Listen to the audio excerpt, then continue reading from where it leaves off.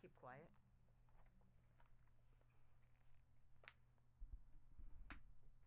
Did you mute everybody's thing? Yeah. Mute everybody.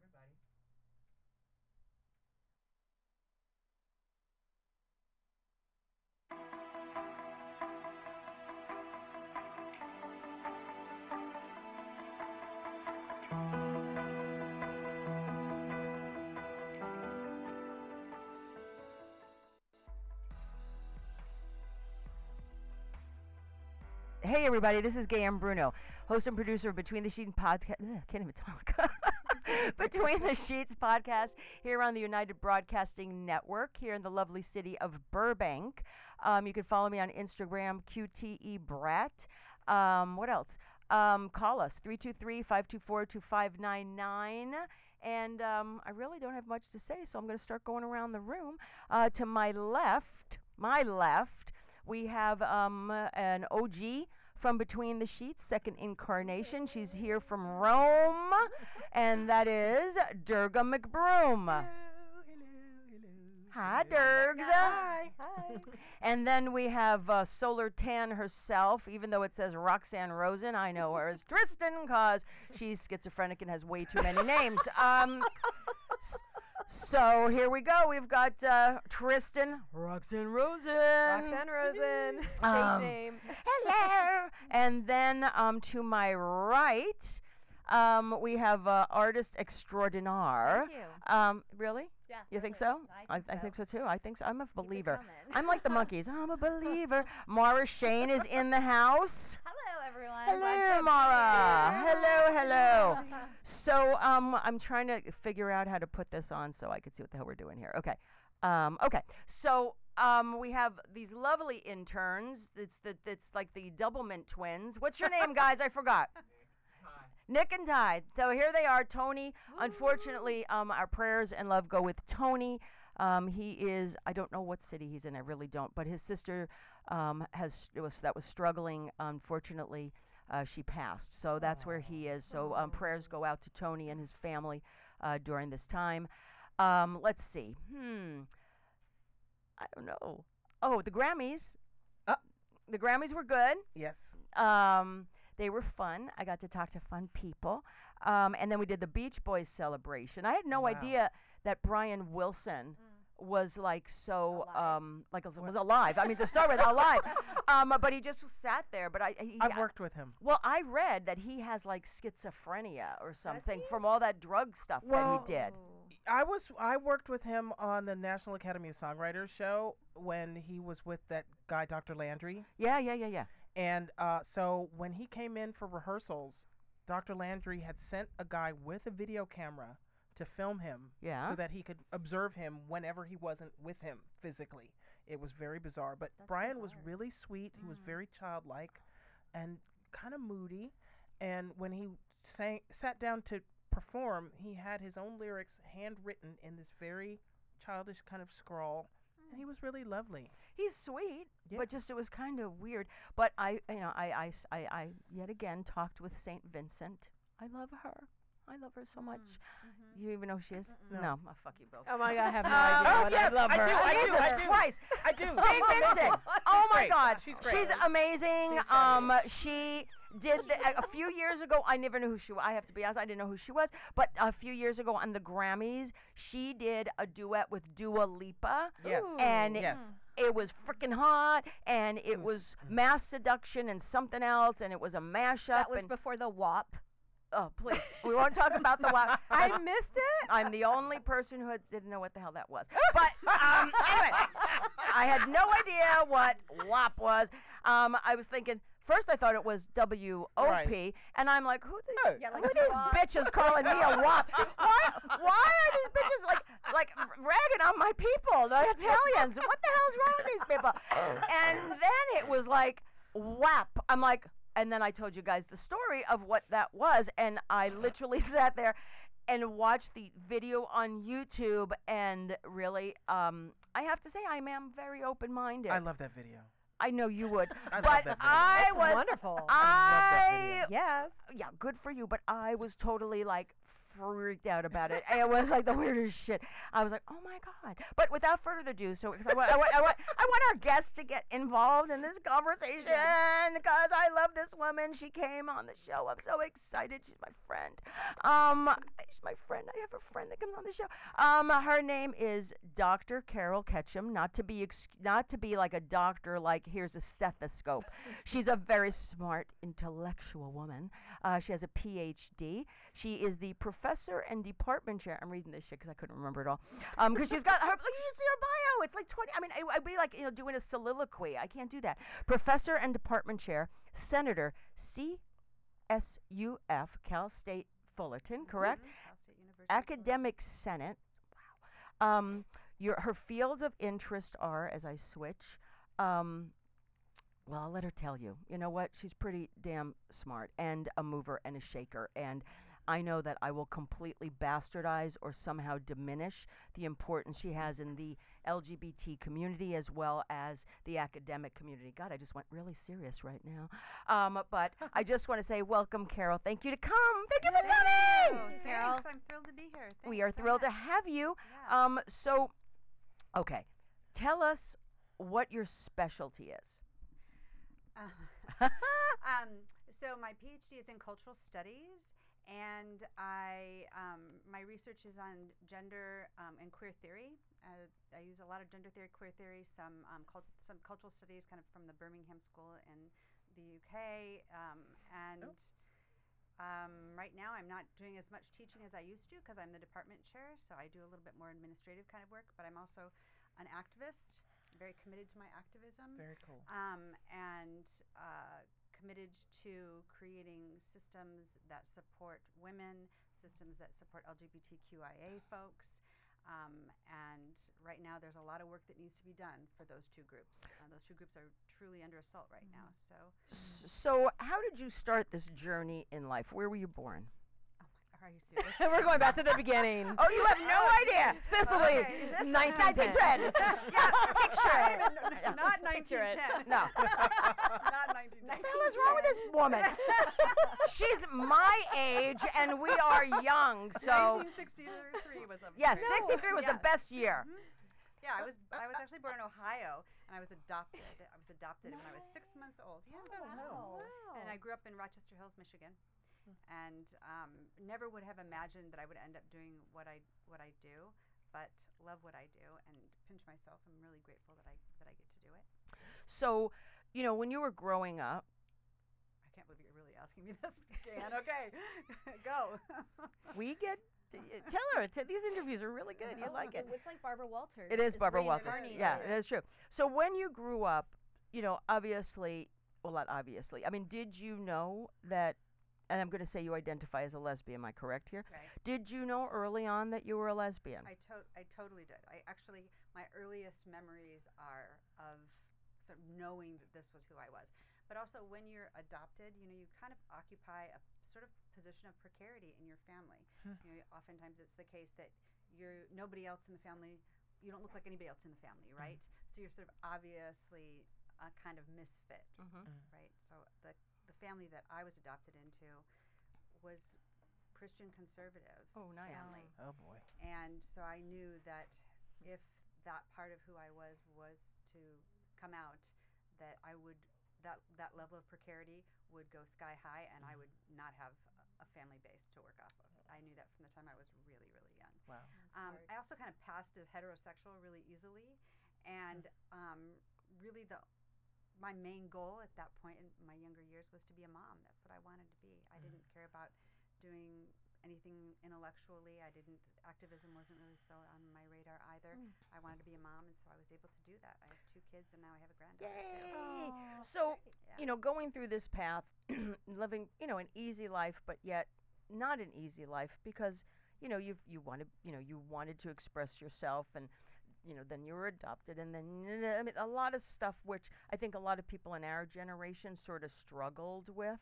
Not the adoption part, but I mean, like The coming gay part. out and the gay part, gay right? part, The gay yeah, part, the the gay big part. gay part. And so, did you come out late in life? Actually, no, not really. My first experiences were with a girl, And my mom walked in on that, and that was not cool at all. Not in a Christian Wow. conservative family. At all. And what age? So I kind of 14, 15. Wow. So I kind of knew that was when I realized her reaction was really clear, and I thought, yeah, well, I that's not going to work for me in this family. But on top of it, I didn't have the imagination, perhaps, but not just the imagination. Back at that time, there wasn't a way for you to have children if Right. you were in a gay relationship. I mean, there really wasn't, particularly in Rochester Hills, Michigan, which is where I grew up. Is that pretty So square? it's a pretty square town. It's extremely conservative town. So when did It's you just get the hell out of Michigan? Well, we moved out of Michigan when I was right before this incident with this girl. So it was like 13, 14 years old. Oh, when wow, we moved okay. to San Diego. And Oh, a little bit better. A little bit Nice. better. A A little little bit bit, better. A maybe. more It was better. open-minded And California. My father actually was, who he passed, actually recently lost him to COVID. Sorry. I'm so Yeah, sorry. I know a lot of people have lost people that they love to COVID. So anyway, he was a progressive. He was a journalist, and he was the managing editor of the San Diego Evening Tribune for most of my years. That's cool. Otherwise, after 14, and so I did have support there. I knew I would have support there, but yet I didn't have the imagination to think about how could I have children, and that was my main thing. Probably, perhaps, because of being adopted as well. You know, when you're adopted, you just want to kind of focus perhaps on more that. That's what I hear from other friends of mine that have been adopted. But then, sort of like, what was the impetus that set you on your career path? I went to school for art, to college for art, and when I walked into a feminist theory course, which is what we called it back in the day, when I walked into a feminist theory course, I felt like I finally was given the language to describe what I was experiencing. See, now, we And went to it school was the same huge. time. Yeah. Okay? So I was taking, because I thought I was gay, but I wasn't sure. And being an only child, having the parents, having to be the one only shot for grandkids, okay? Which, that was a lot of pressure there, you know? I ended up, also taking, because I knew I took what Rutgers called women's studies. Yeah. And everybody looked like a Rutgers was a lesbian. little bit more progressive than UC Davis then, because UC Davis, at that time they were We had still women's feminist studies, and theory. everybody looked like a lesbian.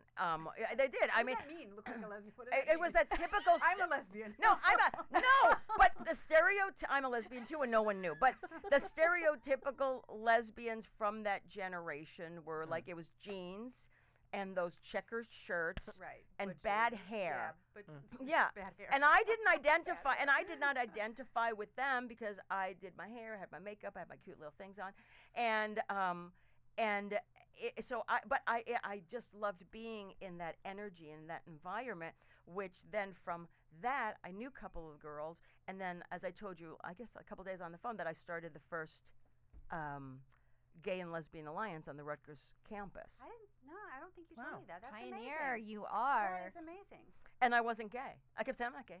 What did you say you were just bi, or did Bi. You, yeah. Bi. I didn't. That's what I yeah, said at when I first, was, yeah. When I was married and raising my kids, I didn't say I was gay either. I'd say I was bi because yeah. that was half straight, you know. Half straight.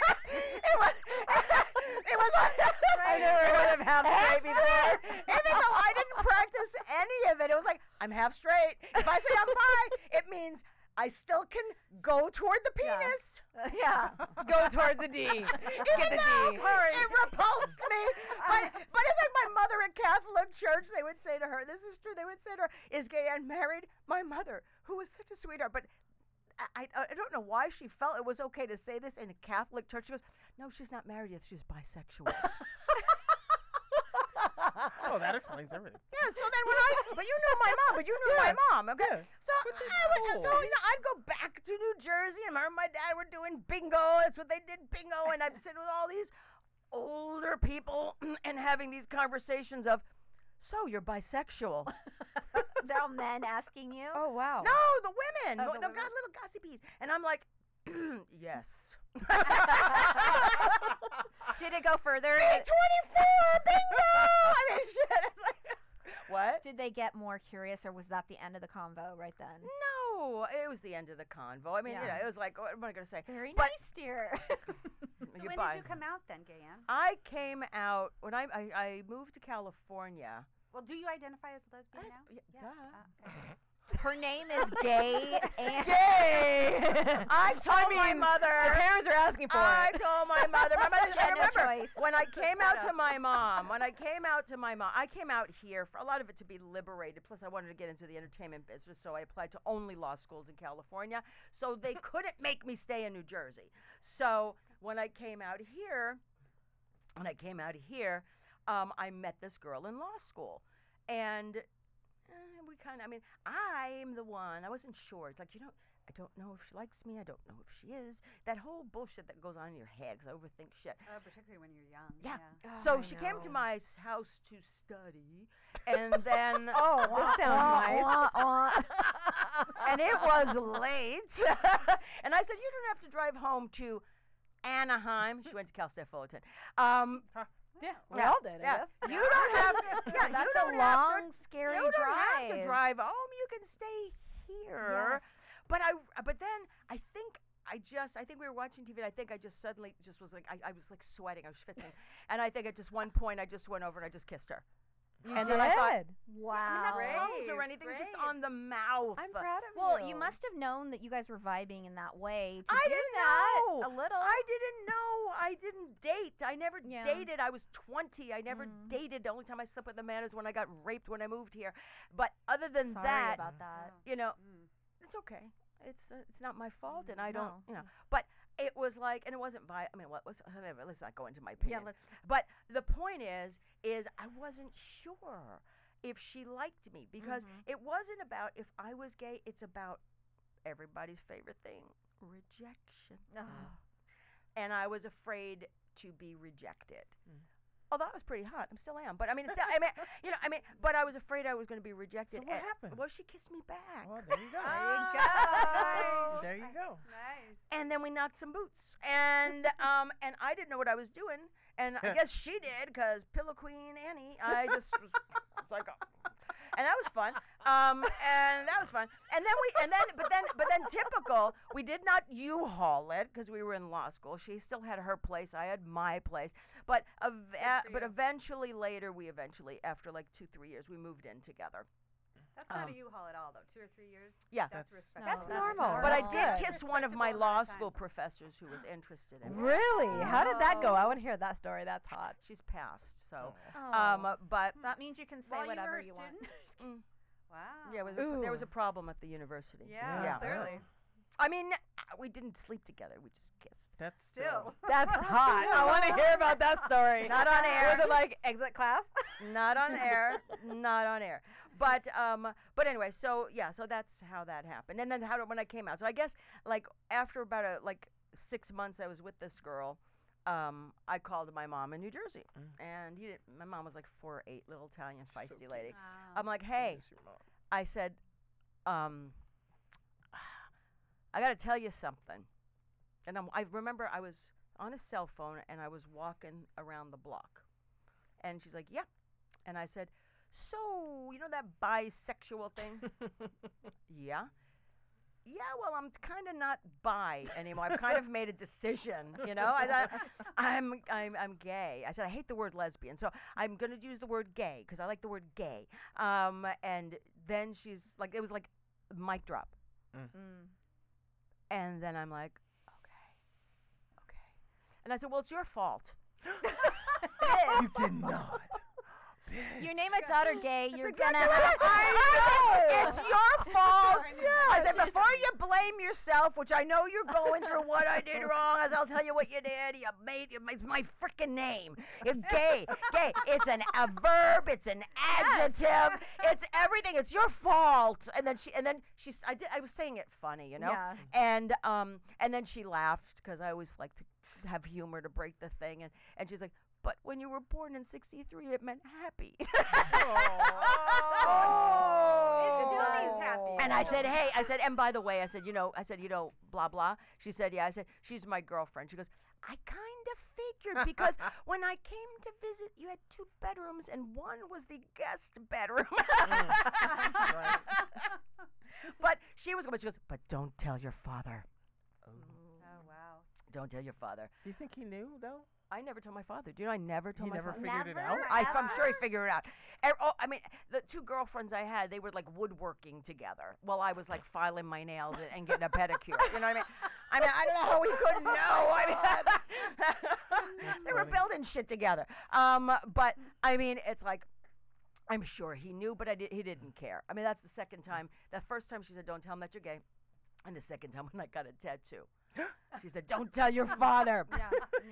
So I Gay and the remember. tattoo are the Well, I'll same tell you, thing. yeah, and so this isn't like watch me and taking a shower, right? So I remember that they came here, and I got out of the shower and I ran because You're hiding the tattoo? no, I had the towel around me, Oh. and I was running to get my jeans in the dryer, and I'm running past him, totally forgetting I have my Oh. tattoo here. I go in, I change, and he goes, Uh-oh.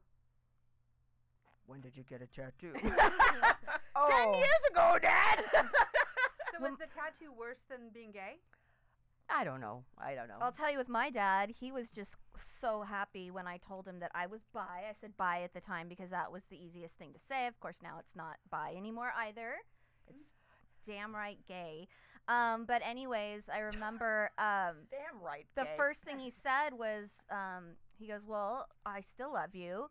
And I said, he goes, you know why I wouldn't love you? What are some reasons why I would? What could you ever do that I wouldn't? And I'm like, well, if I was like a murderer or like, and he goes, or if you were a Democrat. Oh my God! I'm so. Wow! To this day, he thinks I am a Republican. Oh my See, there are God. weird stuff with parents. Wow. But I mean, like when you. That's all. So I mean, as long as I am, you know, not a Democrat, he's cool with he's that. cool with whatever Wow. you Yeah, do. yeah. Interesting. Yeah. There seems some conflict that he would be a conservative. He's really not. Like he's trying to be. Well, I remember he told me that he could get it, me being attracted to women, but then I told him I'm attracted to women that are very boyish, that look more like, you know, have the guy thing. I'm not attracted to women that look like me, you know. And he's like, it was easier for him to understand only if I was attracted to girls that he'd wanna. You know what I mean? Hey, everybody, you're Gross. listening to Between the Sheets here on the United Broadcasting Network, 323-524-2599. Call in, call in, call in. Hello, Diane Bailey. Hello, Lacey Williams. Hello, Susan Esco, Nancy Worthington, Bob Farley, Donna Valdez, Valerie Milano. How are you? And call in 323-524-2599. Now, we have our new guys at the thing. When they call in, do they pop up? Okay, cool. So if they call in, we'll make time for you. But so, the long story short, when did I come out? Technically, I like sort of recognized it and practiced it starting at 20. 20. I was a late bloomer. See, Wow. I was like the exact opposite of you because Most first people are. no, I mean my first experience was with a girl when I was actually starting at about the age of 9, and she was like 11, and that's she young. was my best friend. See, but you have to understand something. I grew up in a household. Both my parents were physicians, so and they were very Dr. Spock and very like this was gosh, the Dr. 60s and Spock. 70s. Yeah, oh gosh, So totally. they were like very open, and like my dad would leave out Playboys because he didn't want to hide them to give an idea that the naked female body was shameful.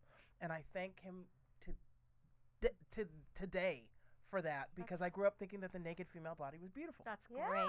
Now later we found the like really skanky spank mags under the bed in the guest bedroom, but he didn't know that. But I met this girl when I was 9, and she and I became best friends. Her mom, because she was really shy, made her go through the school directory and pick someone. She said, "You're gonna pick someone. You're gonna invite them over, and they're gonna come and play with you." So she picked me. And we were like thick as thieves for a couple of years, and my parents being doctors, I had read The Sensuous Man, The Sensuous Woman, and The Joy of Sex by the time I was 12. I read The my Exorcist God. by the time I was 12. Oh my gosh. You remember that? Oh my, what are y'all reading? I mean, Wow. what else? What the Oh, hell? hold on. There was another book my mother had. She had a stack of books by her bedside. The Exorcist was one of them. And then there was something called Jacqueline Suzanne's The Oh, Love yeah. Machine. Oh yeah, What the heck is that? Jacqueline Suzanne wrote all these romance novels that Oh, were so basically softcore trashy. chick porn. Yeah. But it was Wow. hetero. And then there hetero. was Scruples by Judith Yes. Kranz. Yes. Oh, yes. Oh, yeah. Yes. God, But- I haven't thought about that in a million years. I was Yeah, reading totally remember that. poetry. I Well, read poetry and Well, I like astrology. Well, look, when I got older, I did poetry, but it was always because it was the mystique of that cabinet. You know, it was like it wasn't like books displayed on our coffee table. Oh, it I was know. books on a cabinet. So I was like, You don't want to know what we found in her mother's trash can. Oh my God, we found like hardcore porn. This Dude, book. that's awesome. In your little friends. Yeah, mom? my friend's mom's trash can. We found this book my. called Chained Youth, which was about this young man who was adopted because his parents died, and it turns out that she was trans, and it was a whole, oh my God, it was so intense. You don't want to know. no, I don't. I really want to. amazing. I I do. really want to unhear what you just said. I know, it was really I and need we to were like kids and we unhear read it. this. But the point I was getting to was we did all this stuff until I saw my first penis.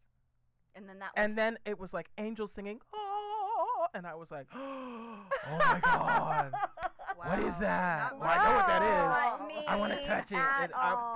I'm off to the races. Banning the God. penis. No. Wow. See, I was the complete opposite of all of y'all. So my neighbor, I was 5 years old. My little girl neighbors liked playing with me. Yeah. You and, mean like like- doctor?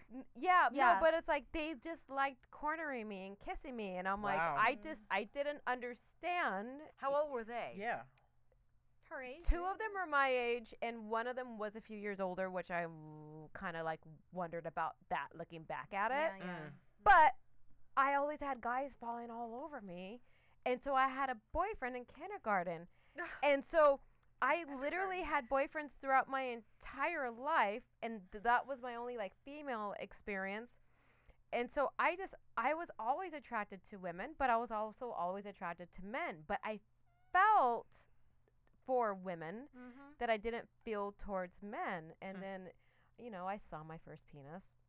And I'm like, that's interesting. I saw my first penis. It scared the fuck out of me. Well, I I think was it like, where'd that scared go? me. I was just like, I kind of just wanted to experience it. I was right before I Oh, turned God. 18. I wanted to experience it. I just wanted to get it over with because I actually was attracted to my trainer, but I didn't want to have sex with the wrong person. So I picked somebody that I used to be in a relationship with, and I'm like, wow, I don't ever want to do that again. And so I told my best friend, I think I'm gay, but I don't know. And he's like, well, come out with me and you'll figure it out. We were 18. We were at a hotel party playing Spin the Bottle. It was like truth or dare. Hotel party. So I said dare. I mean, what do you do at 18? So You don't want to know what I was doing at 18. Girl.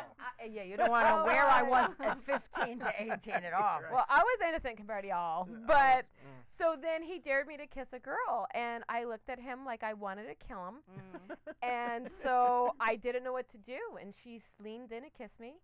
And I'm like, I guess I'm kissing her. And then that moment that happened that you're talking about, I didn't know that that's what it was supposed to feel like when you kiss Well, somebody. that's the thing. When you feel it, you I'm know like, it. holy When you Hold cow. on, I'm gonna feel put it. hey guys, people are trying to call in, and they say that the phone recording says we're offline. Okay, sorry about that. I know.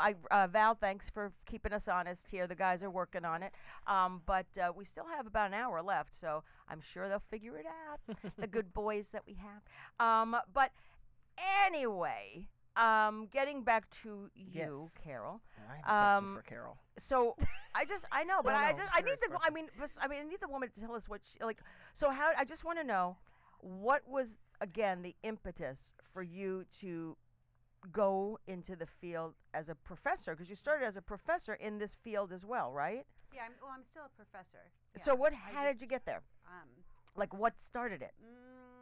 so I walked into that feminist theory course and fell in love with the ideas there and the language there, and felt like it gave me a way to talk about my reality that I hadn't had until that time. In fact, I tell my students that it felt like the top of my head blew off, and the light finally shined in, and it was that. That was that moment for me. Was no penises. No. No penises invited. So, and then at that point, I fell in love with it, and I just kept learning, and I ended up getting a double bachelor's degree, and then went on to get my master's, and then went straight from my master's into the PhD. And you wrote a Loving it all book, the right? time. And I forgot it. It's okay. I realized when I was halfway here, I forgot it. Yeah, I've written many articles, and I have written a book. I co-authored it with a friend of mine, Sharon Chappell, and we also had the input from a master teacher named Lisa Richardson. And the book is called Gender Identity and LGBTQ Inclusion in K through 12 Education. So I'm really proud to say that it's on several banned book lists. Wow. Which That's good. That's an achievement. Yeah, that is an Tells achievement. you you've done something that's challenging the status quo. I'm very interested in doing that. And it's really, I think it's an important text because it's the first one that I'm aware of that's directed at K through 12 educators and really begins and insists upon the fact that gender identity, gender expression, sexuality, and biology are different identity categories. Yeah. Very true. That's excellent. Yes, and you don't find that in K through 12, right? But No. if you talk to, for example, trans folks or genderqueer or gender expansive folks, you find out that they knew that this is who they were from this very earliest moment of a sense of self. Of course. That and even pre-linguistic often, right? Yeah. So the fact that there was no kind of training like that for K through 12 teachers, or there was no kind of textbook like that, it feels like it was and is an important contribution, something I'm really quite proud of. Absolutely. When I was a kid growing up, there was nothing like that. We didn't know. Like, I lived in a very conservative area in Orange County, and it was just you're a boy and you're a girl. There were tomboys, but they weren't. They were on the basketball team. Yeah, or the soccer. They played forward on the soccer team. But the thing is, That's true. I have one specific one in mind. The thing is, though, is I didn't know anybody. This was not discussed. This was like in 1990, 1991, 1992. Like, And where did you grow up? This was in Orange County in, two different high schools. One was in Mission Viejo area, and then the other was in Corona Del Mar. See, now I grew up in New York, so in New York, New Jersey. I had cousins that were gay male. And the family had no problem with it, just very whatever. But then, I went to acting school. So in acting school, there was gay guys and gay girls. So, and then when I went clubbing, there were certain lesbian bars and gay boy bars. I never went to them. I went to like the Limelight or Studio 54 and that was just anything went. Yeah. And it didn't matter.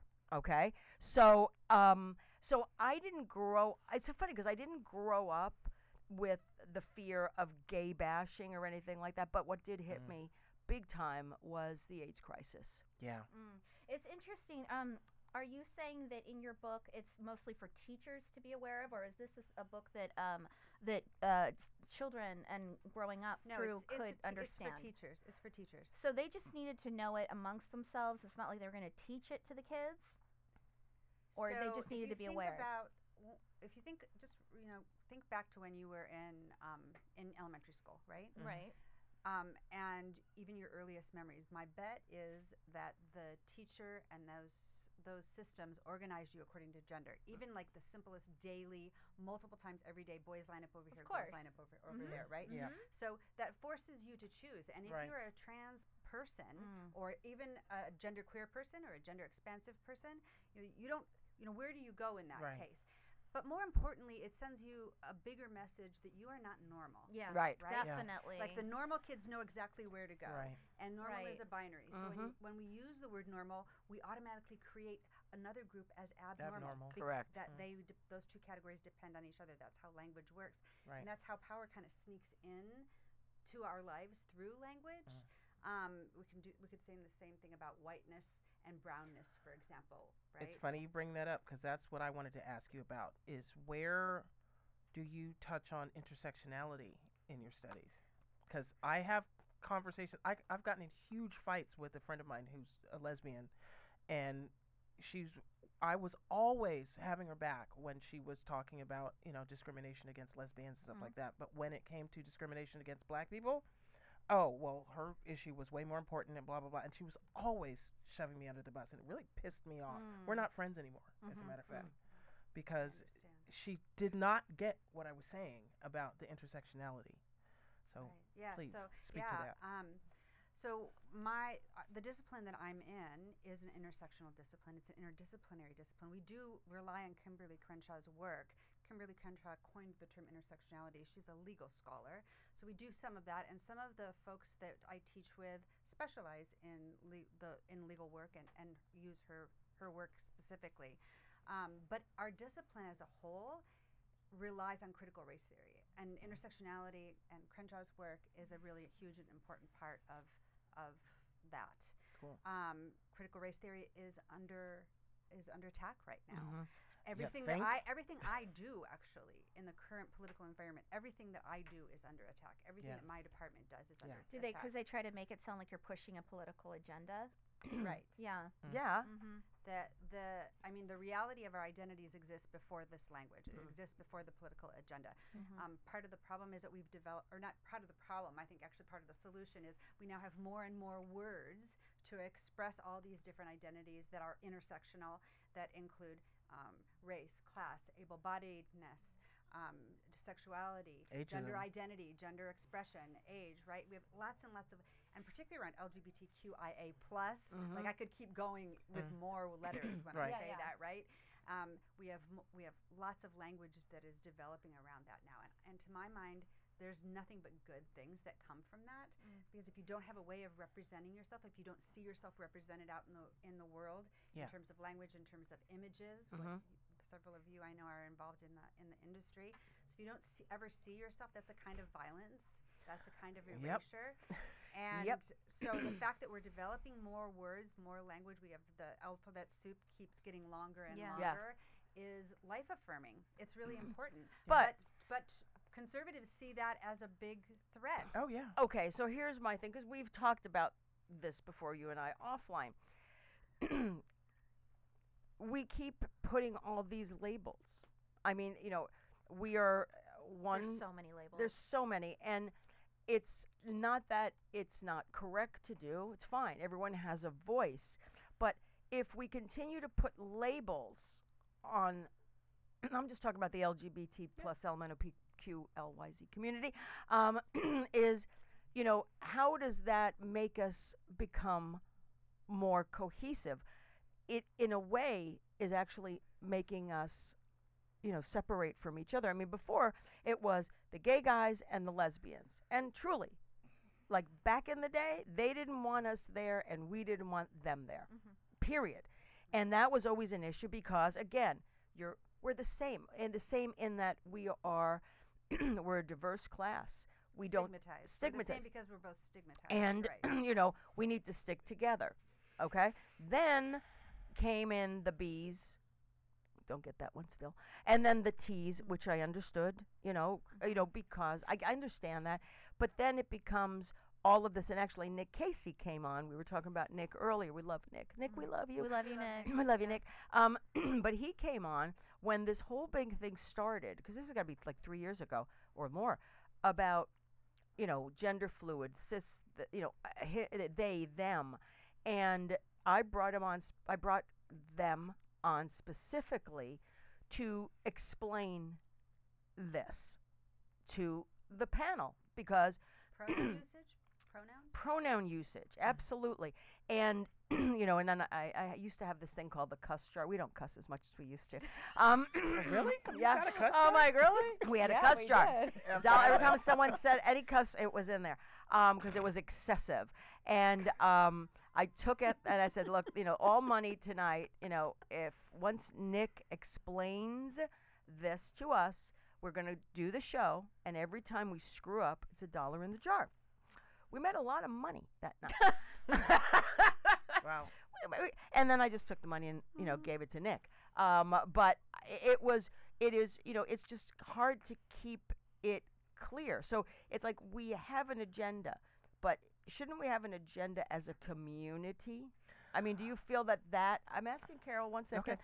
Do you feel that hinders what we're doing as a community? So it's interesting because I hear what you're saying, and what I'm hearing. Actually, let me make sure that I'm hearing what you're actually saying, which is that how do we create a political movement around our rights if we have to have all these different labels? Correct. Right. So the thing is that that umbrella, that queer umbrella, where we've got LGBTQIA, and we're continuing to add identity categories to that, and who knows where it will end up, right? That the word queer will actually function as a category that everybody fits into. Not everybody is happy about that, and there's, you know, particularly older generations in our community have experienced that word as a weapon and as a pejorative, and so that's a really difficult word for them. But this is why we have the LGBTQIA thing is there. We don't just go with queer. In other words, queer is an important label, but we're not giving up those individual identity categories either, because the truth is, just as you said, Gayan, that the reality of what it means to be a white gay man in this culture is very different than what it means to be a lesbian, very different than what it means to be a lesbian woman of color, very different than what it means to be an immigrant woman. So we still can organize underneath these individual categories and create movements for our rights underneath these individual categories, but we also can come together under these larger umbrella terms like queer or LGBTQIA plus and support each other in that way. So we need to have both of those things. There's a parallel here with, if you think about the 1970s feminist movement, there's a kind of parallel. So the 1970s feminist movement was a lot of the rallying cries then for women's rights were things like, I want the right, we want the right to work outside the home, right?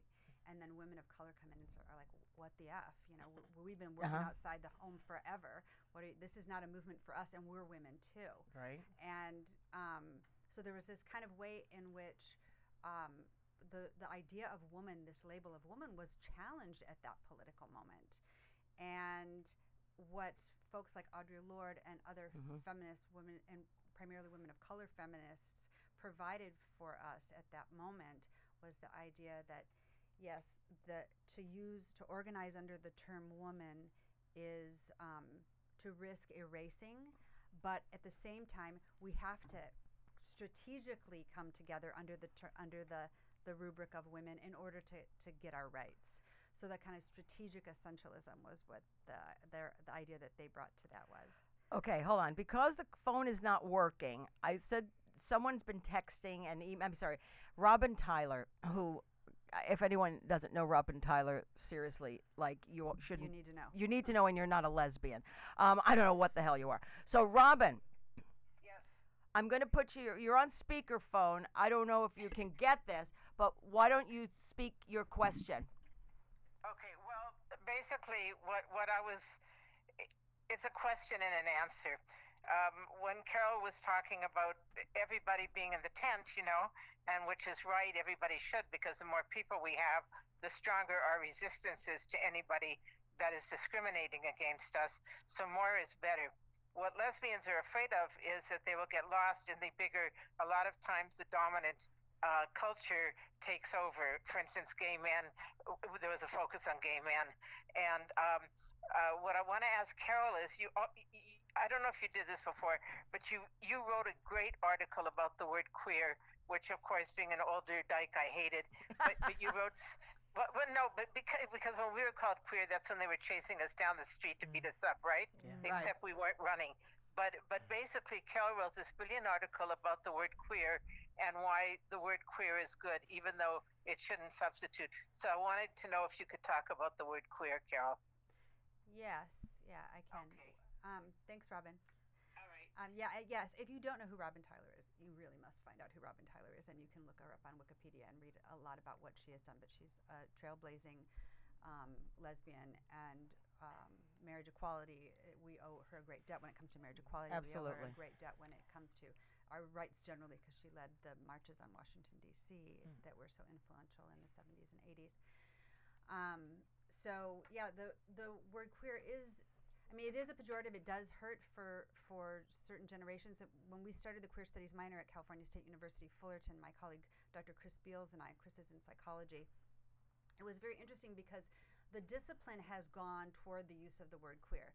And when, as an intellectual discipline, we're talking about the word queer, we're not talking about it in terms so much of as an identity category, but rather as a kind of critique of normativity.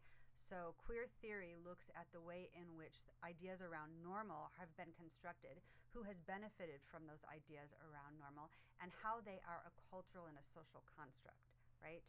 So the other way that folks in academia are using the word queer is as a kind of verb, like queering the discipline.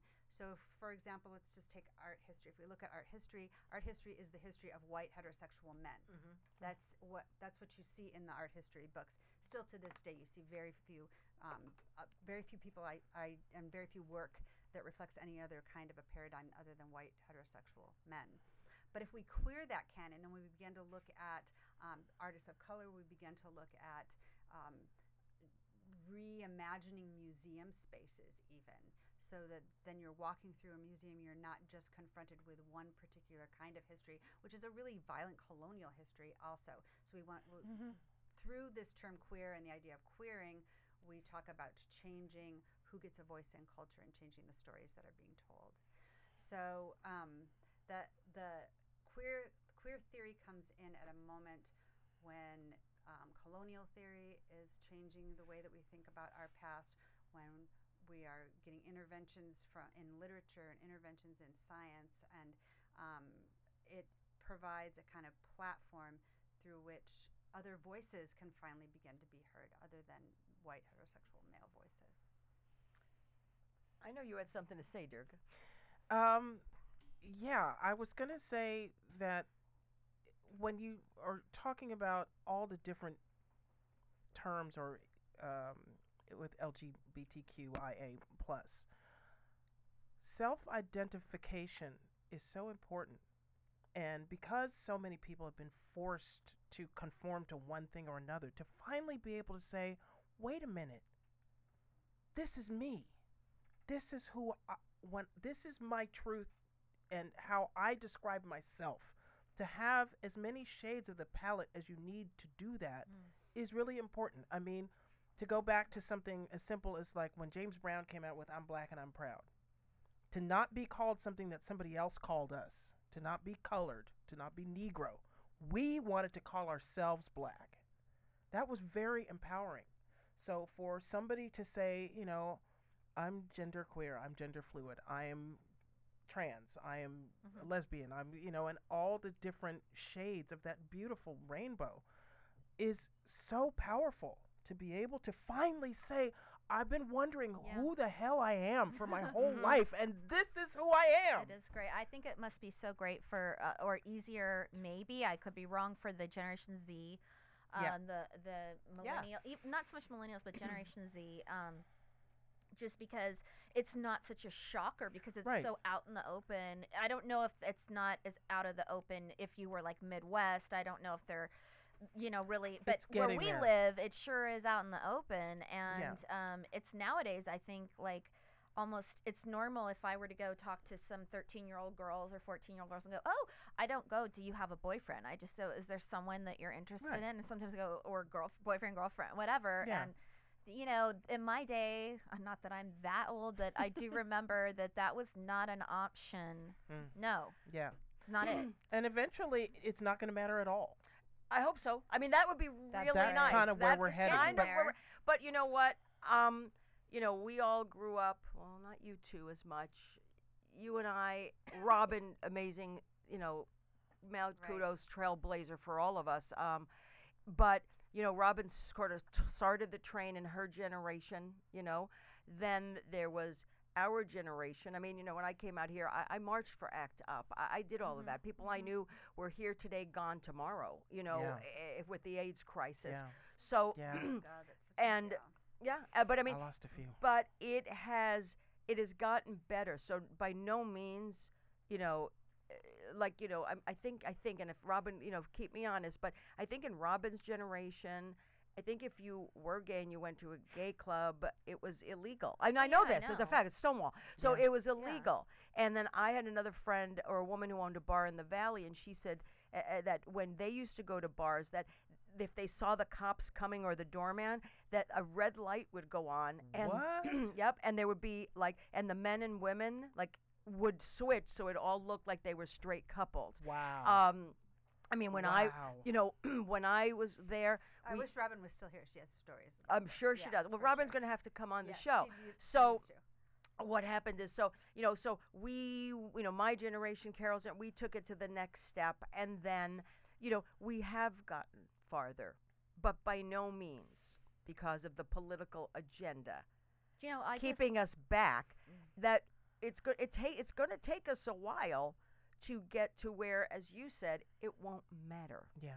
Yeah, I mean, I just saw the Hulu special with Cara Delevingne. You guys see that Planet Sex? No. Oh, it's great. Cara is a really gorgeous model. She's a total gender bender. I can totally see the boy in her.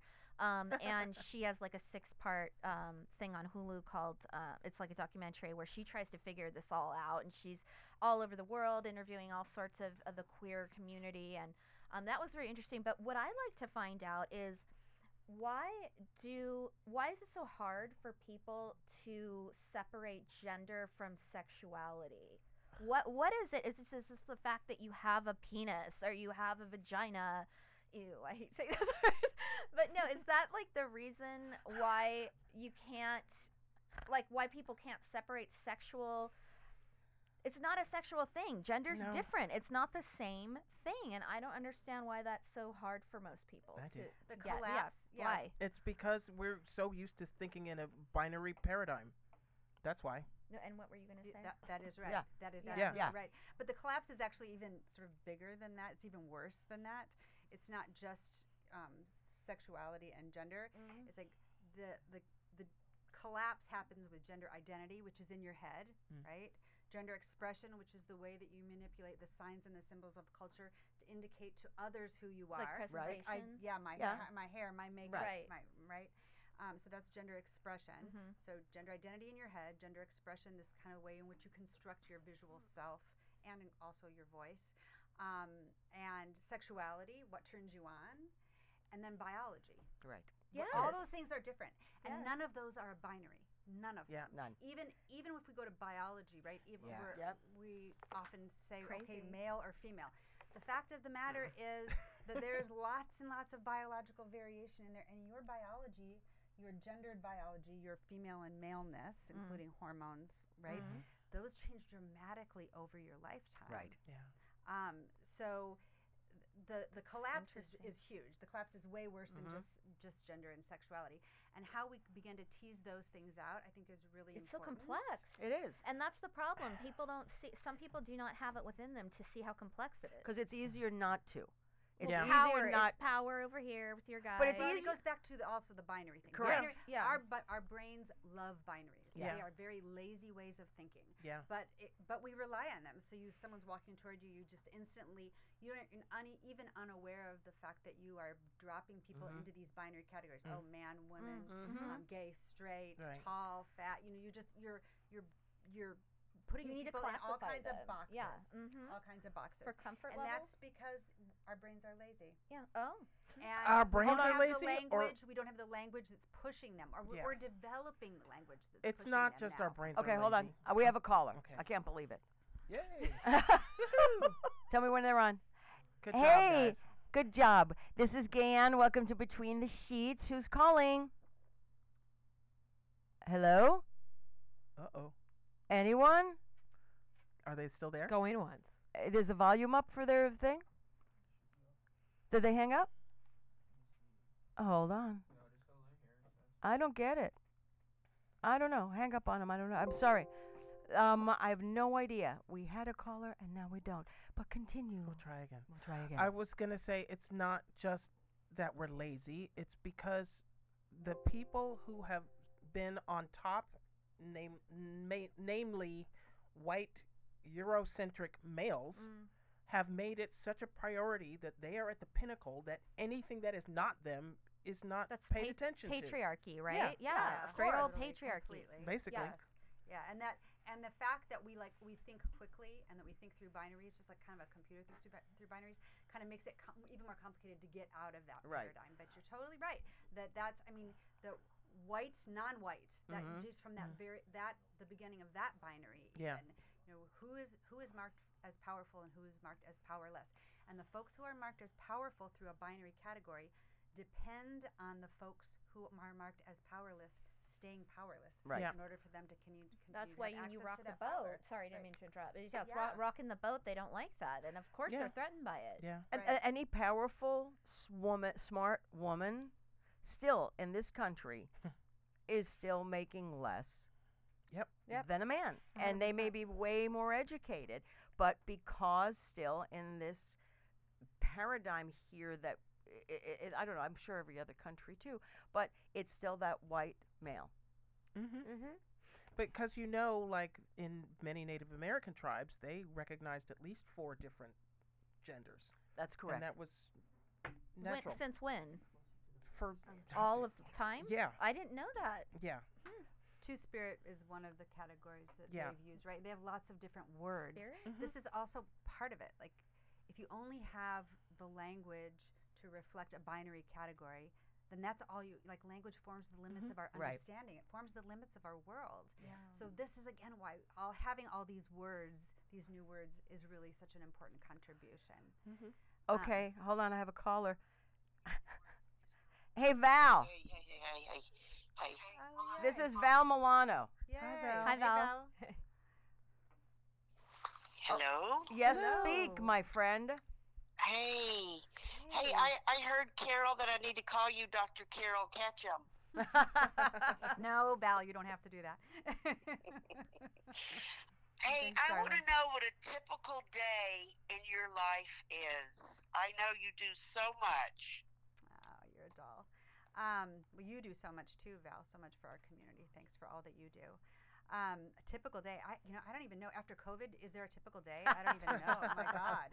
I went from being on campus most days during the week to we're still really not on campus in the way that we were before. There's still a lot of Zoom kind of stuff going on right now, so I don't know that we've landed on new normal. How many boards are you on? Oh, well, that's something I can really talk about. So, thanks, Val. I've served on a number of boards, and the latest board that I'm serving on that I'm very excited about is the Desert AIDS Project. Or formerly called the Desert AIDS Project. Now it's called DAP Health. And DAP Health is quite a famous organization back in the terrible days of HIV in the 70s, in the 80s and 90s. The Desert AIDS Project was the first clinic to really be taking care of the gay community. And they set the standards. They are still around. They've grown into DAP Health, so they're no longer called Desert AIDS Project. They're now called DAP Health. And DAP Health, I just recently joined their board, and I'm very excited to say that they have a women's health initiative that we are rolling out. It's really, I think, an exciting time to be out in the desert. I have a place out in the desert. I go back and forth, and my plan is, as I'm 59 right now, my plan is that I will retire out there in the desert. So I'm very interested in being involved out there, creating a women's community, creating health care for women out in the desert and in the valley area. DAP has lots of really interesting and exciting things in the works when it comes to expanding their services. And so this is a really big passion of mine. And if anybody is around in Palm Springs, you can go to the DAP website. They are having a gala on March 25th. I got my tickets. I got my tickets. And actually make it a fun-filled weekend because you go to DAP on Saturday and Robin Tyler's show on Sunday. Why don't you tell us a little bit about the award and what the gala is about? Yeah, so the DAP Gala, the big gala that DAP does every year, is called the Stephen Chase Humanitarian Awards. And it's probably the most elegant event out in the desert. I would say that it definitely is the most elegant event out in the desert. They bring in entertainment from Broadway. Wow. The food is fantastic. The entertainment is spectacular.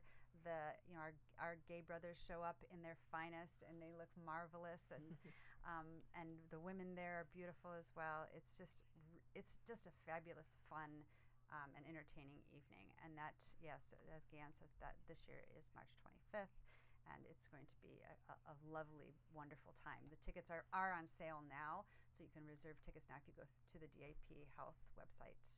And Carol, I know you're writing another book. Yeah, I am. The book that I'm working on now is kind of a passion project. So I've gotten tenure, and now I'm a full professor. So I'm kind of to the point now where I don't need to do anything that has to be published in a particular press.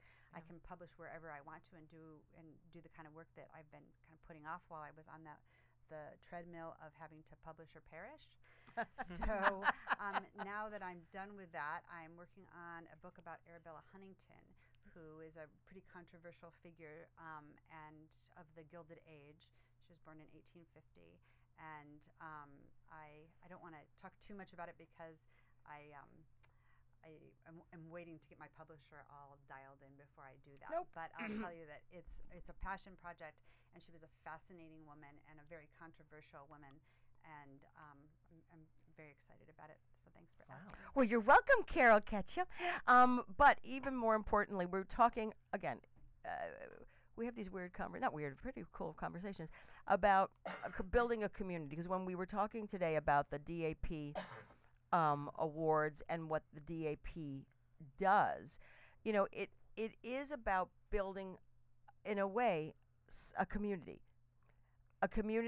in the desert where women are flocking to more. Because it used to be, I mean, we all know this, whoever's been to Palm Springs, as old as I am, it was always where gay guys went, white gay guys. Mm-hmm. And that was it. And now a whole bunch of my friends, women, they're all moving to the desert. And it's wonderful. So it's like, I was telling Kelsey, I just want to buy a piece of land and just... I love this idea. I want to buy a piece of land, just huge piece of land, and... and have my friends move on this land, and we can all sort of have a community of like minds, and just like the TV show Virgin River, but with lesbians. You know what I mean? You didn't see the Virgin River? No. It's very nice. It's like it's like Little House on the Prairie and the Waltons, but really a nice show. Oh, wow, Girl, I'm sure those girl. are nice. It's a nice show. Have you ever lived in a situation like that? I have. We don't go camping. Come on. It's not camping. I don't camp. For Christ's I don't know what sake, you're people, talking about. I'm saying Camping it's is not- Palm Springs. I'm not saying it's in BF nowhere. Well, Okay. you made it sound like it's like some kind of like No, but communal- it's that huggy, touchy, feely in a very nice Touchy? way where you would never be invited there. She'd be totally invited. She would so I'd not be be the invited. first one. I'd be like, hi. You wouldn't be invited. But it would be to have a sense of community because there are some of us, like for me, I don't have family. You know what I mean? Yeah. There, and then as we talked about, just because you have kids doesn't guarantee Right. your kids are going to take care of. But quite frankly, why would you want to be a responsibility for your children? No, I you would know? really Enough. Golden Girls. I want That to sounds have like my cool. crew. But that's the thing. It's Yeah, Golden Girls. definitely. That sounds like cool. That sounds Definitely. cool. You know, so then that's As one long as thing. they're houses and not like tents or Yeah, something. no. It Yeah. would have to have electricity 100%. and Thank you. shower Okay. and Oh, water. does I'll anyone give you on the you solar, know what? Does you know? anyone on this panel know me? Yes. No, I I need know my that. makeup. I need Right. my clothes. I Right. need a shower daily. I have. If you look at my house, I've got a whole cabinet full of hair products. Okay, so no, this one does not go camping. No. Okay. Yeah, good. Glamping. okay. No, not no, even- I Glamping, like maybe. camping. I've No. been camping in the I desert. don't but Remember care. when I that told way, you no. I didn't even know when I was like at my first gay pride back in like I don't know 2007, and I went to use one of the outhouses there, the line of Lord. outhouses, Yeah. and my friends were right outside for me, and I only went in there to use the mirror, which I thought there would be a mirror, Really? and I was like, this one's broken, this one's broken. Oh, What's up with no. these? Oh no. Yeah. No. I was really sheltered. So you should have known me then because we would have had the backstage Yeah. pass. You know what I mean? Yeah. So Carol, where do you see you moving forward? Where you in the position that you are now, making more of an impact? What are the barriers that you personally have that would like to sort of push? Well, I wanted to return to this anyway. Something I think that Mara said a few minutes ago about the Generation Z, and I think that the one of the most important places that we as a community can be sort of putting our energy is to create a world that is deserving of this generation that's coming up. And I say that because the Williams Institute, which is at UCLA, somebody was did you? I went to Yeah, UCLA. UCLA, yes, the Williams Institute, which is a really they're doing important research and important data gathering for our community. And one of the things that they have told us is that about 38% of Generation Z identify as queer. Wow. Yeah, no, I heard Really? that. Great. I would have thought it was Process 50%. No, it's Yeah. it's 32 to 38 depending on Wow. which I love exactly that. the That's demographic. amazing. Nice. It is amazing, and I want to create a world that is deserving of that generation, Yeah. right? That they're critical thinkers. They were raised on the principles of social justice. They're also the group that is struggling the most right now with mental health issues. Yeah. Yeah. The Harvard just released their mental health statistics this past week as well, and a third of girls and 40% of LGBTQ students in Generation Z, so 15 to 25, they are struggling with mental health issues to the point that they have regular thoughts of taking their own lives. Yeah. And it's weird So- because you think that that in this day and age where everybody seems to be so enlightened, like this stuff is discussed where it was not discussed back in the 90s, the 80s and the 90s, but yet it doesn't seem to matter. Maybe there's a lot more at stake here with why they're so depressed. So, I mean, yes, it's discussed here in this room. It's discussed in some places in Southern California, though probably not in Corona del Mar and Newport Beach or Mission Viejo where you were at. Yeah, I don't think they have that. But Maybe. think about what's happening with DeSantis in Florida. Yeah. Right. Yeah, Exactly. The pushback. gay. It's The pushback, like, exactly. like you can't even say the word gay. What? Does that mean? Yeah, that's what Ron DeSantis Yeah. is saying. He's saying that he wants to outlaw the word. No, Are don't you say gay kidding in me? Florida. Okay, I didn't hear Don't that. He doesn't say want gay in the teachers- state of Why Florida. aren't all Yes. the gay The people just be teachers- like, bitch, please? Are Yeah, you, are they you are. They are. They are. They are. Good. I Yeah, think this is that for he felt for teachers in education. That's right. That he doesn't want. He wants to ban the word gay in education. up That's to just sixth grade absurd. or I'm saying elementary. He all must public be gay. education. Yes. at Yeah. all levels. Absolutely. He has to be Absolutely. gay. And he is running for president. Yeah. Yep. Right. Yeah. He is going to be on the Republican ticket. So what does it mean if you're a gay kid or genderqueer kid or gender expansive?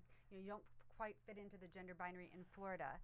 Now we're back. You used to be able to Right. be represented. You used to see yourself in the systems of representation around you. You used to appear in language. Now all of a sudden, your teachers are being told that you can't even say the word gay. Yeah, they can't that's even be even there banned. for their That is kids. violent. That is Yes. incredibly Terrible. violent. Absolutely. So we can see from that these mental health numbers flow directly from that kind of a thing. And it doesn't just affect young people in Florida because this is a national dialogue. now. Right. Right. The don't say gay thing is It's- something that we're talking yeah. about at a national level.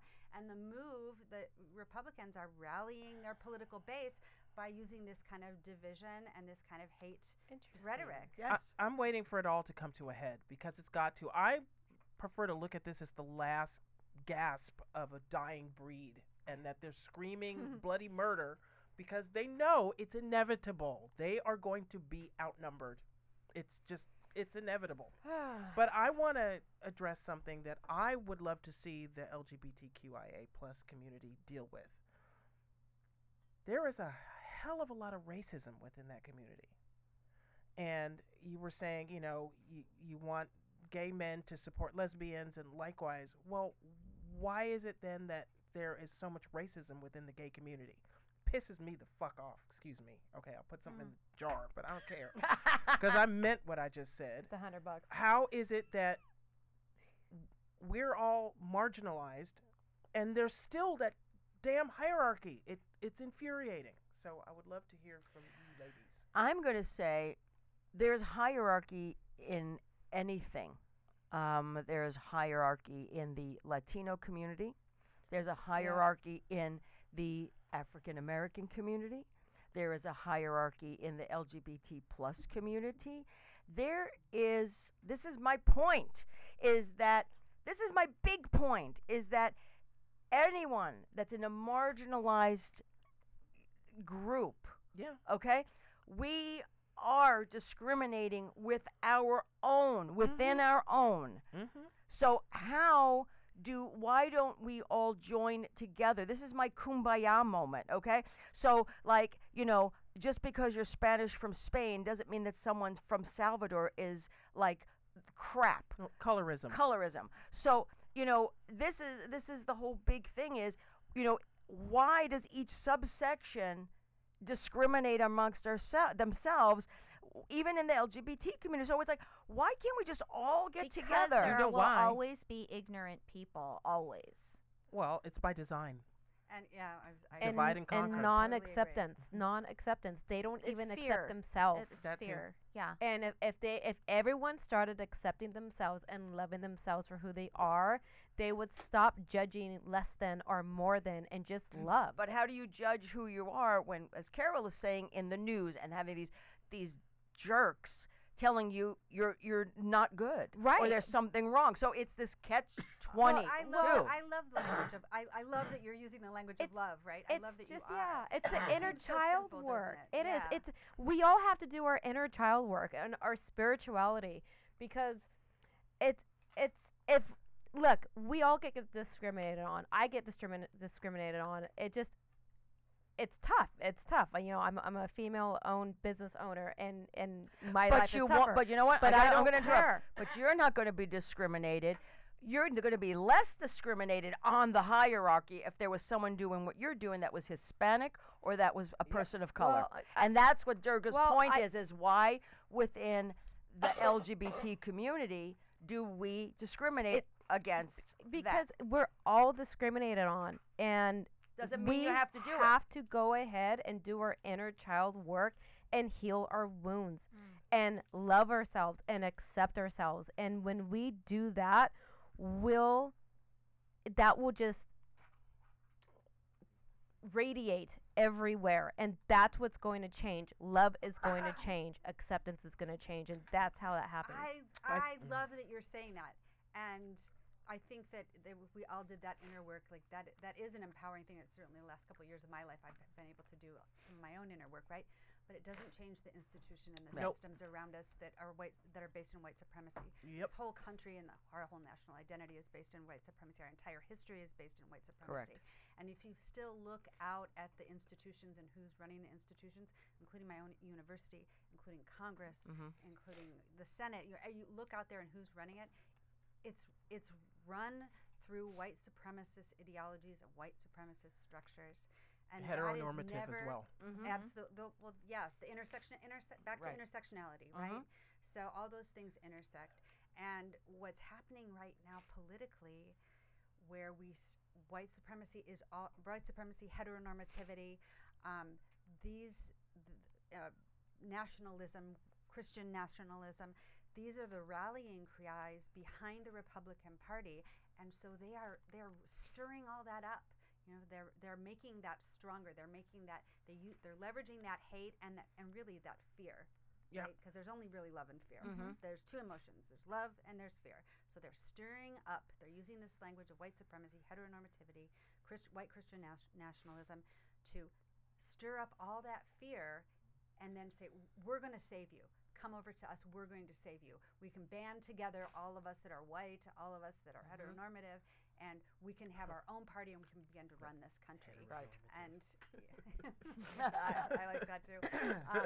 And so yes, individual inner work is powerful and important, but we also have to look out at these larger systems and structures because they will continue to run on their own if we don't start tackling those in a really focused kind of a way. But if we were coming all from a secure place within, we could start breaking those systems and structures down. I'm sorry. That's I just never got to gonna say happen. something. I know that we need to do inner work and love ourselves, but sometimes you just got to get mad. I understand I that. think if we Yeah. all got together and said, no, we are not going back to the 1950s. We are not going to go back into the closet. We are not going to go back to the plantation. We are not going to accept this from you. And actually, in actual fact, you guys are the minority now. And that's what they're really terrified about. Absolutely. Yeah. 100%. That's true. This is such an important idea. And in the classroom, when I'm teaching intersectionality in my classroom, it's really easy for students, or it's really tough rather for students to see that big picture, right? Like I can say, okay, well, white supremacy is alive and well in our country. In fact, it's the basis upon which our entire sense of nationalism is built. And they can and then I'll have a student inevitably say, well, I have a friend who's black, I have a friend who's Asian, they're super wealthy, they live in this gated community, and so racism is dead and white supremacy is not is a thing of the past. And then what I say to them is, yes, that's real information. I believe you that you have this friend. But when we back up and look at this big picture, we take a macro lens look at the culture and the country that we're living in instead of a micro lens look, instead of looking at individuals or even individual communities, but look at these large numbers and large data sets. What we see is that white folks, their lives, their reality is a world of difference from somebody who's a person of color, a woman of color, a gay person, someone in the black community, right, that is being so ravaged by police violence. So, it's and to hold both of those ideas at the same moment, that we can do our inner work and love, and it would make a difference. Gosh, I believe you that it would. I don't know how we actually make that happen, though. And in the meantime, we've got people in communities that are being shot by the police at unprecedented rates, right? And so holding both of those things, I think, is important. Believing in love is where that hope comes from for me too. I think we all here do. We don't have time to depend it's on about raising. We individuals. need to raise our vibration up. Well, Oh, yeah. you're sounding like You fucking know, Sheena, we and I do. love you, Sheena. We But do. you know what? That is the basic shit that we all have to work on, okay? Because Yeah. this is rhetoric We right do. now, okay? I'm the first one that's peace, love, understanding. I mean, I've written papers on it. I've done it. Okay, the show is predicated partially on this. Yes. Okay, so it is not that it's like going to battle with a butter knife. That's what it is. It's the spirituality and this love, and that's where I'm centered. Okay, but you can't fight. If you want to fight, you've got to get your hands dirty, and you've got to be willing to speak up. And sometimes it's not going to be out of love, because out of pain comes love. And unless you express your pain, love is nowhere. Otherwise, it's just someone that's total bullshit, a hypocrite. Love, peace, and happiness. No, unless you suffer and you have been pained, that is how you grow, and that is how you love, and that is what gives you the balls to fight. Just saying. One word: Stonewall. Exactly. So, I mean, and I guess maybe this is because it is your generation. Your generation didn't really have, hey, look, pain is generational, okay? And it happens with the African American community, black community. It even happens with the gay community. All those lives and all those people that died, all that is breeded from one generation to another. And maybe I'm just a little where I am because my generation was in the middle. It was all of this, and at my generation with the AIDS crisis, it started the breaking point to actually start to move forward into something where we are now. And it's really sad to say that that's. How old am I? Oh, You're God, 59, almost 'cause you're the 60. same age Oh, I my am. God. It was like, 40 years ago. So, I understand it, and I preach it, and I think the inner child. I go to therapy. I do sound baths. I believe in it. It's not just bullshit. but you really need to hear what's going out there. I mean, people like Carol, they're really more important than, someone, with a tambourine saying, do your inner child. I understand that there's a time to fight. I trust me. I've fought in many movements in my life in the LGBT arena since I was young, and I really do get that, and I do get that we have to stand up and we have to battle. However, we also need to just be centered and not and heal from that pain as well. So there should be a balance. But how can you be centered when the people calling the shots and doing this are purposely making sure we're not centered? Pushing you off balance. Yep. So well, do we allow? I get that there's something that we need to do, and I get that we have to throw them from power. And if we sit and collectively think about how to do that versus allowing them to have power over us and be upset, because right now they're not upset over us. Why are we going to give them the power to let us be upset? I understand what Roxanne said. So it's like if I'm upset, that means they won. I allowed them to have the power over me to win to be upset. But so how do we strategically then what do you come do? together? I mean, to if they're come together? upset and you're not, if they're doing this and you're upset, then what do you do? How do you make a change? And don't tell me it's because you have to be centered. Well, I think we need to strategically get together and figure that out. And I think we do And that's need to my point. come together and sit, but we don't have to do it through anger. We could do it through like collaboration, sit and figure it out, get some petitions going on. Get people in each major metropolitan area and every single state and just get a movement going. Okay, Robin Tyler, power is never given, it has to be taken. Yep. And that is the truth. That's the Sometimes truth. righteous anger is the most powerful tool you can have. And I'm not saying we go there and it's going to be like this whole militia, like LGBT plus every LGBTQ militia, knocking on their doorsteps. That's why, there are people that are intelligent, and everybody is a bit of intelligence, and it's about a collective. Yeah, and it's a collective. And it will not change overnight. In 40 years, it's changed a lot, and maybe the next 40 years, I'll be dead. But maybe the next, you report it to me though when I'm up there, okay? Why don't we do that? Why don't we start a movement? Why don't we start it here? Why don't we start a movement and go to every single state and find all the LGBT in every single state and let's start a movement? Well, we got to find more than just that. Yeah. Movements are happening. Yep. I am so horrified by the police violence right now, right? Yeah. And the Black Lives Matter movement, that is a effing movement. Mm-hmm. That is a force. Uh-huh. It is terrifying. The folks that understand themselves as being under threat by that movement, folks that identify through white supremacy, Hello. folks that get their power through whiteness. The Black Lives Matter movement is terrifying to them, and I want to believe the same thing. I want to believe that some of this violence that we're experiencing right now, some of the rhetoric coming out of conservative corners of our country, is about this last gasp, right? Right. That they're terrified. Yeah. And the Black Lives Matter movement, these other movements for social justice, immigration movements, that they are so frightened by those that now they're like grasping at everything and throwing out all the hate that they can possibly throw out, right?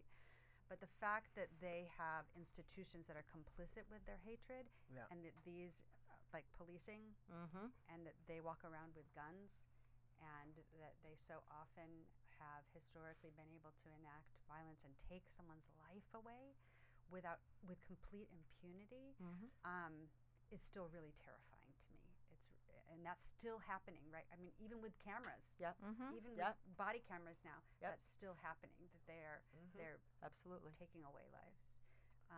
But there is a movement. There is one, and we can jump in and be a part of that movement. Okay, so basically we need to take accountability. What are we doing? What are you doing? What are you doing? What are you doing? What are we all doing? It's like, That's a take great question. accountability and let's move Awesome forward. question. Let's stop talking But and move we are. forward. I mean, we're know? all awesome people. We're all Yeah. doing it. You know, Carol's doing it her way. Mara does it in her art. I do it in my show. You know, I also, you know, am one of the big loudmouths in the entertainment business for LGBTQ rights. I served on boards just like Carol, you know? So, I mean, it's not like not all of us are sitting here in armchair quarterbacks. I hate sports. I don't even know if that's the right thing. But I mean, armchair quarterbacks where you just sit back and watch and have somebody else fight the fight. You know, I've been fighting since I've been 22 years old. And I don't mean fight Same here. in a way. Yeah. You know, I've been on the front lines. But, you know, and I'm not ever going to stop. Give me a mic. Give me a forum. I'm there. I say let's create it. I am creating it. We are. We're all. I don't creating even it. say every day. we are creating it every day that we take a breath and we stand up and you make a post on your Facebook page or an Instagram because social media is insane. The minute you're taking power and you're giving yourself a voice. I'm fighting with people every day. If you look on my Facebook page, it's the OK That Corral. is true. It's the OK Corral. You follow, like, really, you gotta see Durga. Durga's Facebook page is one of the most entertaining places. It's better than Disneyland. But why I know we can go on forever, and it has it's almost what? Oh no, I'm good because I'll tell you what'll happen. Okay, tell us. Tell her. I'm winding down the show now, so I'm just giving our lovely. Thank you guys so much. I really appreciate both of you. This is to come here because you're handsome young boys, and this is a long weekend, and Young yours. man. I like boys, men, and you're spending this day with me to help me. So I do appreciate you both, and thank you so much for everything that you've done tonight. So thank you. Thank you for making the show go on the air. But I just want to say thank you, everybody, for joining us. Yet it's a heated and not heated conversation, but it's always done, and always at the root of love. It's always at the root of love. It's always at the roots of growth. You know, fear is a horrible thing, but we all have it. And we just have to keep pushing forward because without fear, there's no growth. Without questioning, there's no change. And that is, again, a collective is great. But just because, you know, you could be in, you know, Missouri, God forbid, but you could be in Missouri, you know, Or Florida. or Kansas, or Texas, or Arizona, anywhere. You know, your voice does matter. And, you know, it is about a collective. The collective can be done in person, but, you know, but a collective can be done and you can feel empowered and you can feel supported. You know, thank God for social media. You will never have to feel alone. You'd never have to feel alone anymore. And for those of you that are struggling, I encourage you to reach out. Have your voice. You just can't quiet yourself. There's no reason to. And I really, you know, just want to say you'll find peace. You know, art, you know, I'm a big proponent of art. You know, if you can't find an expression, create an expression. Writing, your thoughts. Your thoughts are the most powerful things. And when written, it is powerful. And it's vomiting. It's vomiting your feelings. And I just want to say, again, just bottom line, you're never alone. Reach out. Just always reach out. And if you can't reach within yourself, as Tristan was saying, you know, and write your thoughts down. Video yourself. Do YouTube. It's all good. Just find an expression and don't torture yourself. There's a lot out of life that you need to experience. So on that note, I just want to say thanks for joining us, and we'll go around the room. Durga McBroom, where can people find you? On Facebook, Durga McBroom. Instagram, Durga Diva. I'm around. She is. When are you going back to Rome? Well, I have to go to Washington for 2 shows. Washington State, March 10th and March 23rd. Then I come back here and I go back to Rome on March the 27th. I think I'm going to join you at Carla Collins' show. Yay! Hey! And then we have Roxanne Rosen. You can find me at Roxanne Rosen. But I just wanted to say for the Gen Zs out there that are struggling or contemplating suicide, please find the Trevor Project. I was a lifesaver for the Trevor Project for a long time. They are there for your help. There's lifeguards. They're on the phones 24 hours a day. You could call anonymously, so please find that. As for finding me, you can find me at Solar Tan on Facebook and Instagram. And, you want solar, you mentioned this show, and you're going to get a discount. Up until a certain day. Oh, you have to get solar, honestly, in the middle of March, or else solar's going to lose about 83% of its value. It's amazing that I know so much about your business. I know, isn't it? Because we are in each other's businesses. Mara Shane. So it's a great show tonight. No,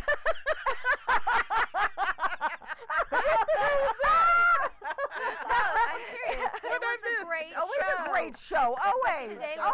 Today was like above par. It was a really good one. Did we raise the bar? Yeah, you raised it. Thank you. You go. And you can find me at marashane.com. Mara_Shane on Instagram and Mara Shane on Facebook. Thank you, Mara Shane. Thank you. And mad kudos to my friend, Carol Ketchum. Yay. Thanks for coming. Thanks so much. Thanks for Yeah, coming. I know you pleasure. weren't coming from the desert, but you kind of came from the desert for this, right? Kind of, maybe. It's out here, but yeah. And you are a bright light in this community. I learned so much from you. And I just want to say thank you. Thank you for really coming here. Thank you for being you. Thank you for being a trailblazer. And you know what? We'll be talking about you in the next 20 or 30 years for everything that you've done with this community. Feel And the from same my way, heart, I really do appreciate what you do. Feel the same way. Back at you. You're welcome. Where can Lovely people to meet find all you? of Oh, well, I'm not really on social media. All right, leave her actually. alone. She's Cal State- academia. Cal State Fullerton. Don't show up. It's not and cool. DAP Health out in the desert, trying to create community out there and take care of the LGBTQ. But there folks isn't. out Can there. I was going to ask you something. There is another community or another group that you're part of. It's the lesbian group in the valley, Yeah, right? The Al Fund. The Al Fund. The is Al another Fund. Really important organization out in the valley that's taking care of lesbians, and they've been doing that for about 12 years now. So yeah, they've got a gala coming up also next weekend. February 25th. Can you repeat the name of your book? Yeah, gender identity and LGBTQ inclusion in K through 12 education. Great. Thanks. Yes. Well, I am Thank you. Thank you. Great guest. Everyone. Hey, it's me, Gayanne. Find me on Instagram, QTE Brat. Facebook, me, Gayanne Bruno. I'm gonna look on here because I always do this because I don't remember anything. The next show is March 3rd. It's with author and writer S.P. Brown. She's amazing. We will be talking about culture clashes. She's a woman of color. She's another trailblazer. And I can't wait to have her on. She won't be in studio.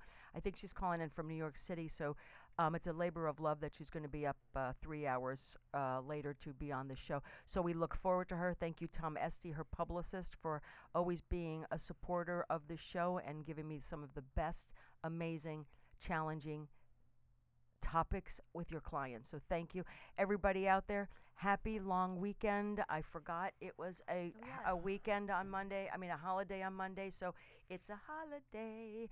My friend Odalis Nanin, she's having her play still. It's Garbo's Cuban Lover. Going on Sunday. Hope to see you there. Tickets are online. She was a guest 2 weeks ago. So, another way you can do it is support your community. Go to the Gay and Lesbian Center. Find out what the events are. Just keep the train moving. We just got to keep the train moving, no matter what roadblocks are in our way. And with that, have a wonderful freaking weekend. I love you guys. And as always, you know how I like to end it. Namaste. Okay, guys, cue the music. Thank you.